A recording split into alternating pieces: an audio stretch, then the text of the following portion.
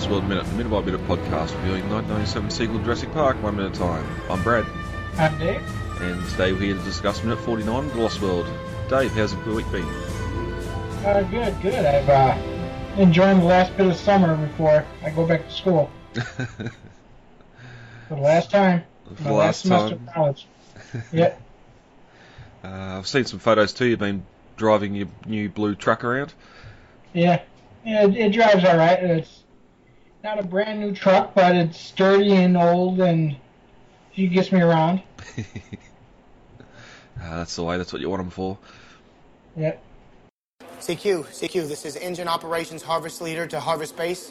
Repeating, I'm calling for Engine Operations Harvest Leader, seeking Engine Harvest Base. Go ahead, Harvest Leader. We've been getting a bit of feedback this last week and a bit, and we just wanted to address some of it now. Over on Twitter, I do apologise if I pronounce this wrong. At Rallin Free Untamed wrote us a DM on Twitter saying that he posted up a review for us, I assume, on the American iTunes store.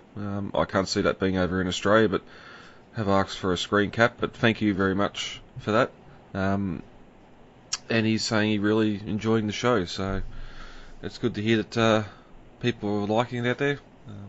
As we said last week, the social media is growing quite nicely, so yeah, we'd love to hear more. And like Dave, we got a couple of questions on Instagram as well.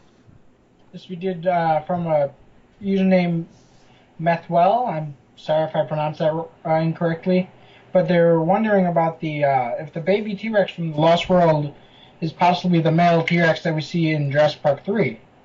And there's also curious if we would ever see the Rex family again in future films. Yeah, I think it's one of the one of those big questions that always sort of floats around and comes up time and time again in the fandom, in the community. Oh, definitely. I think it's sort of, well, my view is probably sparked out of people not wanting to see one of the adult Rexes killed by the Spinosaur. Mm-hmm. And instead sort of, the T-Rex wasn't old or wasn't experienced enough, and that's why it lost in that fight. Well, I do know that it's possibly not even a subadult in the first place, because a lot of the sizes for T-Rex really verge around the far 30s and early 40s in size. Mm-hmm. So there's really nothing going for the baby T-Rex, or I'm sorry, the subadult T-Rex being an actual subadult in the film itself. So I think it is a lighter green, it is a brighter green, but that may itself be individualism, maybe not exactly expressing a younger individual. So we really don't know. Yeah, and it's sort of, if you're going off movie timeline, it's 3 to 4 years after the events of the Lost World, so that T-Rex should be around the same age as what Rexy was in Jurassic Park and what the two adults were in the Lost World, time-wise. So it should be a fully grown adult. Now, there's never been any confirmation of species numbers or anything on Sorna. The only sort of real little clue we get is that trespasser quote we mentioned a few minutes early on, where they said they had 7 T-Rex on Sorna, but that can't be seen really as canon. It's if there was something telling on it, like half the cast still hanging off it or something, it'd be a lot easier to say yes or no definitely. Yeah, well, the male that we see in Jurassic Park 3, the script does describe it as a fully adult bull, but it also uses. But the thing is, while it's a male, like the infant T-Rex in the Lost World, it reuses the animatronic reuses the male animatronic from the Lost World. They just kind of gave it a tune-up and fresh coat of paint for the big fight. Yeah, and one of the other things that might be sort of confusing people as well is just how big that Spinosaur animatronic was they made, how much bigger than the T-Rex it was. Oh, yeah, definitely. For some reason, the RLM model, the little size chart that came with the DVD, it states it's 37 feet, which coincides with the length of the animatronics, the male and female animatronics that Sandwich Studios built for these movies, and we'll see in the next couple minutes here. Okay, yep. But the actual animal, the finished size would probably be closer to 40, 45 feet if you finish the tail and all. Yep. No? So they only built like the first third of the tail in those animatronics. Didn't see any reason to stay any bigger. Yeah, unless there's going to be a scene with a tail. Well, even then, if there's going to include a tail scene, normally it's just the tail itself and the rest of the animal's off screen anyway. But there's no need whatsoever to have the full-length tail on an animatronic unless you're doing full body. Because you'd need the counterweights. And they did most of the full body shots in the first Jurassic Park with CGI anyway, so they really didn't see a reason to do any kind of full body stuff for the T-Rexes in this movie. Yeah. That's to say, however, that Sandwich Studios didn't build a full body. They built the back half of the tail section for the male T-Rex. You can spot it in when Roland has the T-Rex in the cage, and we get an aerial view of it from above. You can see there's like a prop tail that Sandwich Studios built.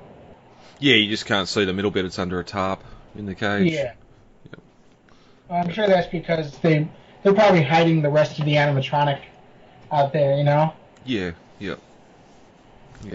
And then the other thing, just finish it up on the T-Rex, it's marketing or people in production, stuff like that, can say stuff at times that can be taken out of context or just doesn't gel with previous canon at all. Like one of the obvious ones that's come up recently was marketing saying that the Spinosaur spine or skeleton in Jurassic World in Main Street was the actual animal from Sauna. That just doesn't gel at all. No. But that does bring up a good point, because in the Jurassic Park reunion video with that Stanwich School did for the Jurassic Park 20th anniversary, I think it was. It was a couple years back. I think it was the 20th anniversary.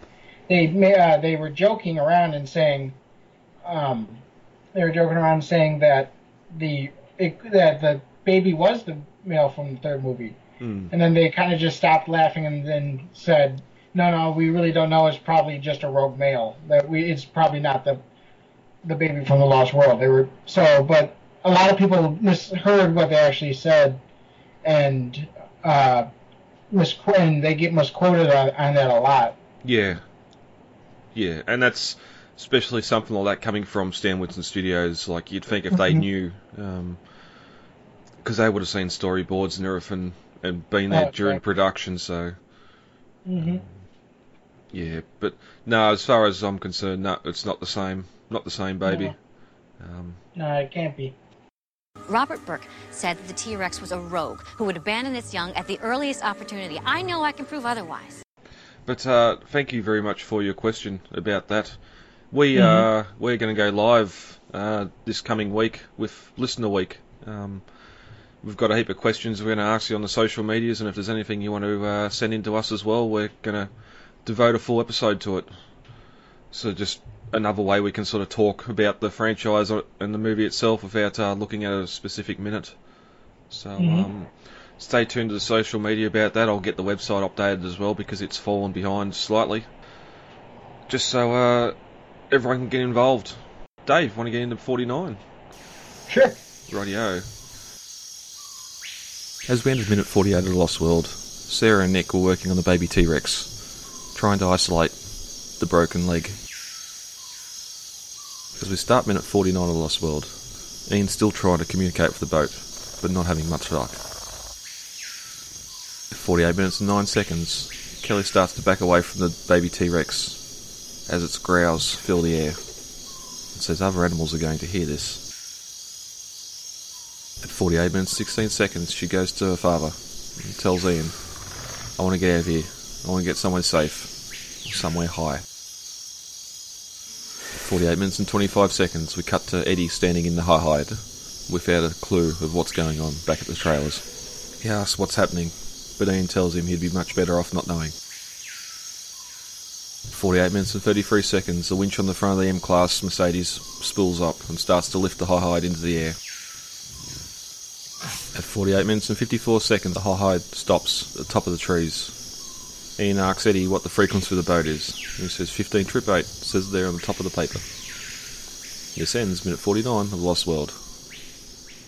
As we talked before about Ian's knowledge of Spanish, at the end of the 48 and going into this minute while Sarah's trying to set the broken leg, he's talking Spanish on the radio, I noticed.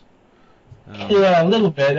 It's mostly common phrases still, like "más importantes." I mean, I can figure that out.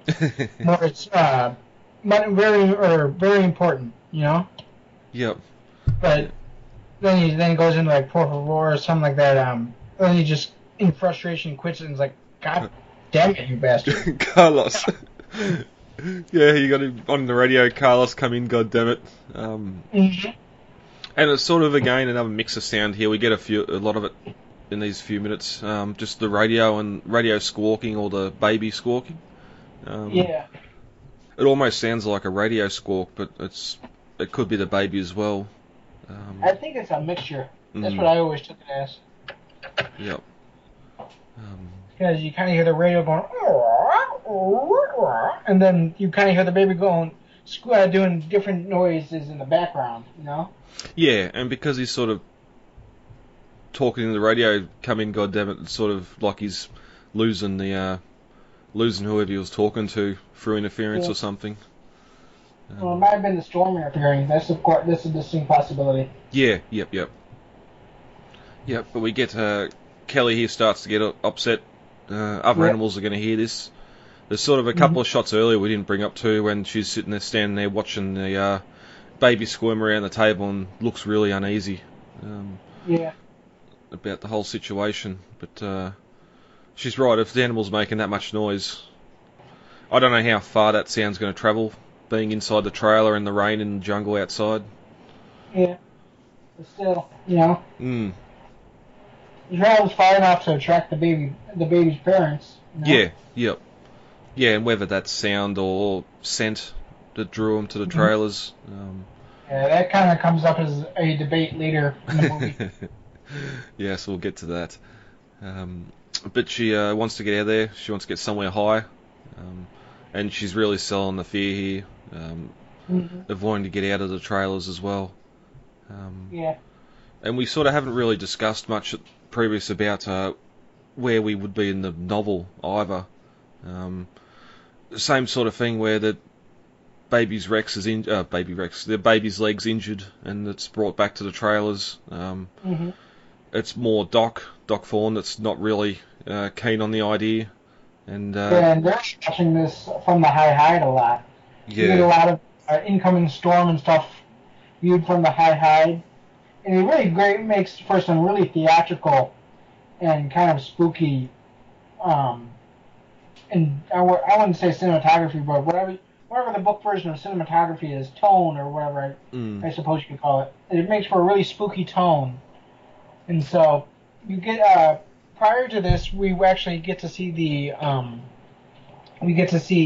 one of Dodgson's guys get attacked by velociraptors, and they just watch as one of the raptors tear apart. I think it was Howard King was the one that got tear apart in the long grass. Yeah, I'm pretty sure that was him. Yeah, and so that's like the prelude attack before the main kind of the trailer attack, you know? Yeah, a lot happens because they're watching this attack happen in the long grass, possibly inspired by what happens later on in the film, but it leads to what happens later on in the film, but it's so they can't do anything or intervene because they don't want the raptors on them as well. And so they're watching this, and it's really all they get to see of it is through the lightning flashes, you know?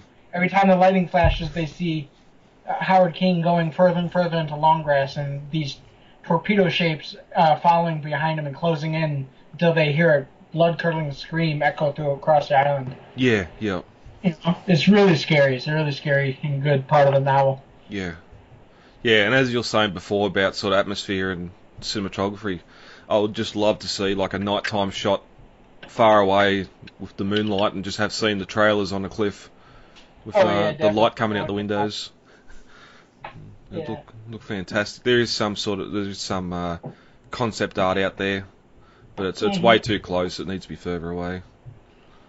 Yeah, true. About that when we get to that minute, but I do like that concept art. Yeah.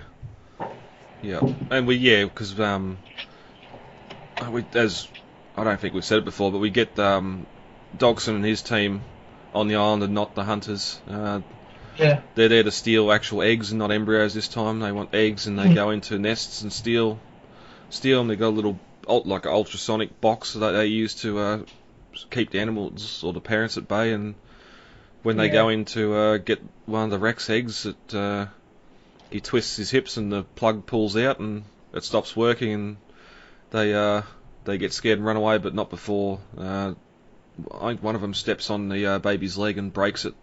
Yeah, I think that's what happens. They're in the nest actually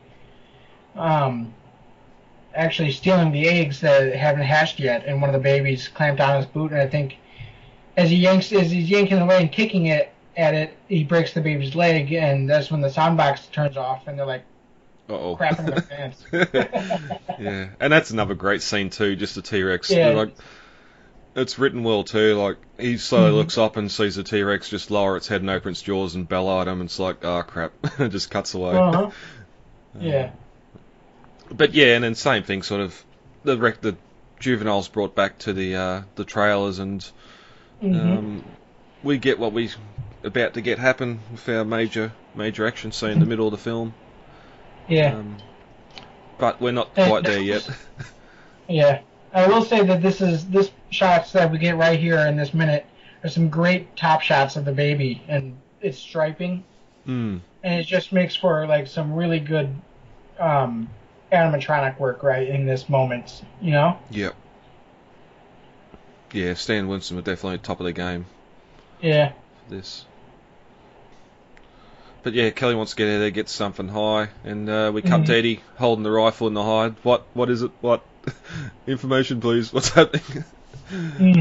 He's really left in the dark about this whole thing, because Ian's just, you'll be much better not knowing. And come on, take us up. Then I cut back to the trailer.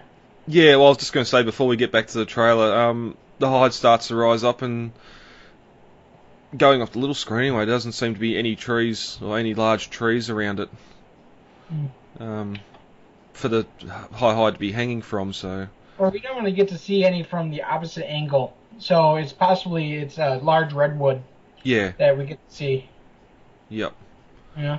Yep. And as we discussed when we were first introduced to the high hide, those redwoods can really rise above the rest of the cedar and smaller redwood trees in a way that you get this one tree that's way up like 100 feet higher than the rest of the canopy. Yeah. Yep. But one thing here too is we get a reuse of the video from before where the winch starts spooling up as well. Pretty much exactly the same little snippet of video, but no, as you said, we cut back to the trailer. Sarah wants to give it an antibiotic and get it out of there. Well, I'm sure, being as antiseptic as she wants to be, getting rid of the baby T-Rex as fast as they can would probably be part of that, you know? Yeah, yep. And yeah, Nick says whenever you're ready, he's fighting here, Dr. Quinn, which I think it was already off the air by 97, wasn't it? I think so. 94, 95, I'd imagine. But I've never actually seen the original series, but I've seen it playing on the TV guide, and so I've never clicked on it, you know? Yeah, same here. I know it exists, but I never watched it. But just a little reference there to date the film a little bit. Yeah. But then we cut back up to the high hide in the top of the trees. First, before we do that, I just want to mention that when Nick is kind of swaying his arms with the animatronic here, that reminds me of the behind-the-scenes videos when Stan Winston is directing the actors of how to handle the animatronic. He says, "Don't fight the animatronic because you'll break it." He says to go move your arms as the animatronic moves. Let the animatronic kind of control the scene. Yeah. Which I thought was a really interesting way to put it. That the dinosaur, as far as Stan Winston is concerned, is controlling the scene here. Mm. And that kind of goes back into the whole theme of the movies itself, whereas humans aren't in control here. It's all the dinosaurs. It's all nature. It's the humans are just stuck at the mercy of nature here, you know? Yeah, no, good point. I just noticed, looking back at it, Sarah stuffed her Lucky Pack kind of underneath the sinks there.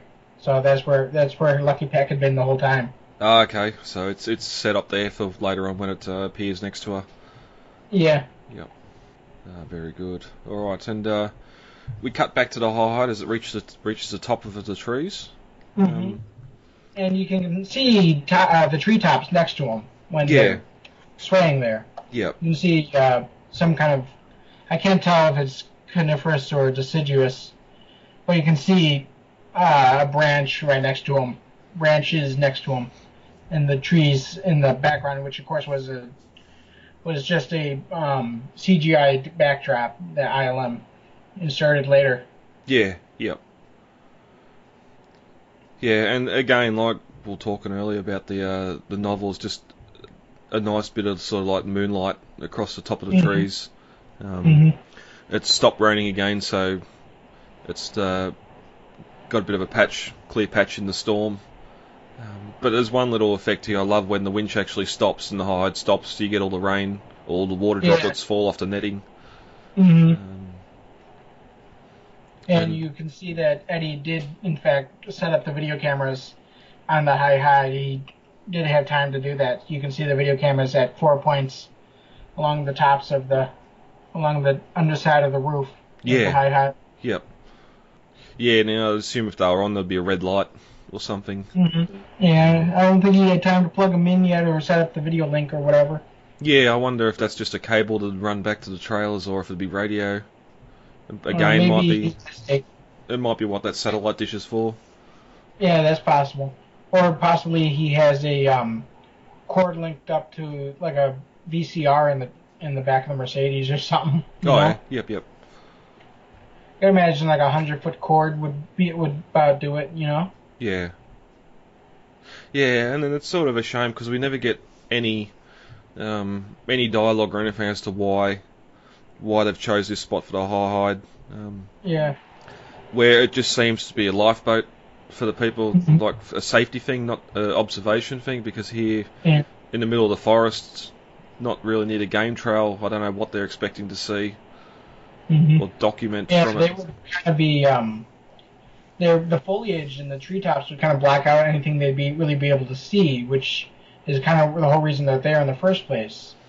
Yeah. And what's nice about it in the novel is they do set it up at the edge of the game trail. They set it up in kind of overlooking these open plains where they can view the dinosaurs, view their interactions with each other, view their daily habits and stuff like that. Yeah, and yet it's set back sort of at the edge of the foliage where there's some poisonous plants that the herbivores won't come near. Yeah. And it is mentioned in the earlier scripts that they're going to set it up next to the plants. I'm pretty sure in the next minute, or the following minutes, Malcolm says that, before we hear the bell of the T-Rex, that, remember Sarah said about these plants, animals don't like them, but we get to that in the next minute. But yeah, as we end out here, Malcolm asks Eddie what the frequency of the boat is, and 15.8 says there on the top of the... And then he looks at it and is like, oh. Yeah. But then it makes you wonder, where was that bit of paper before when he's looking in the book? Unless he tore that page out of the book, and we didn't see it before, and it had a list on it or something. But he's looking at a piece of paper. Yeah. It looks like it was written down on. Yeah. He just stuffs it in his pocket. Yep. Again, wet, so they're both absolutely soaked. Makes you wonder what the integrity of the paper is going to be like, or if the ink hasn't run. Just a pile of mush. Yeah. Yep. Yeah. But not a lot happening here. Dave, anything else on 49? No, I think we're good. All right. All right, guys, let's get the hell out of here. Contact details are on the website, thelostworldminute.com. You can email feedback to thelostworldminute@gmail.com, Facebook, The Lost World Minute, Twitter @The Lost World Minute, and Instagram, The Lost World Minute. Easy to remember. Yeah, very easy to remember. David, thank you for joining me for this record. You're welcome. And we'll be back. I've been Brad. I'm Dave. And we'll talk to you all later. Goodbye. Talk to you later. Bye. It is absolutely imperative that we work with the Costa Rican Department of Biological Preserves to establish a set of rules for the preservation and isolation of that island. These creatures require our absence to survive, not our help. And if we could only step aside and trust in nature, life will find a way.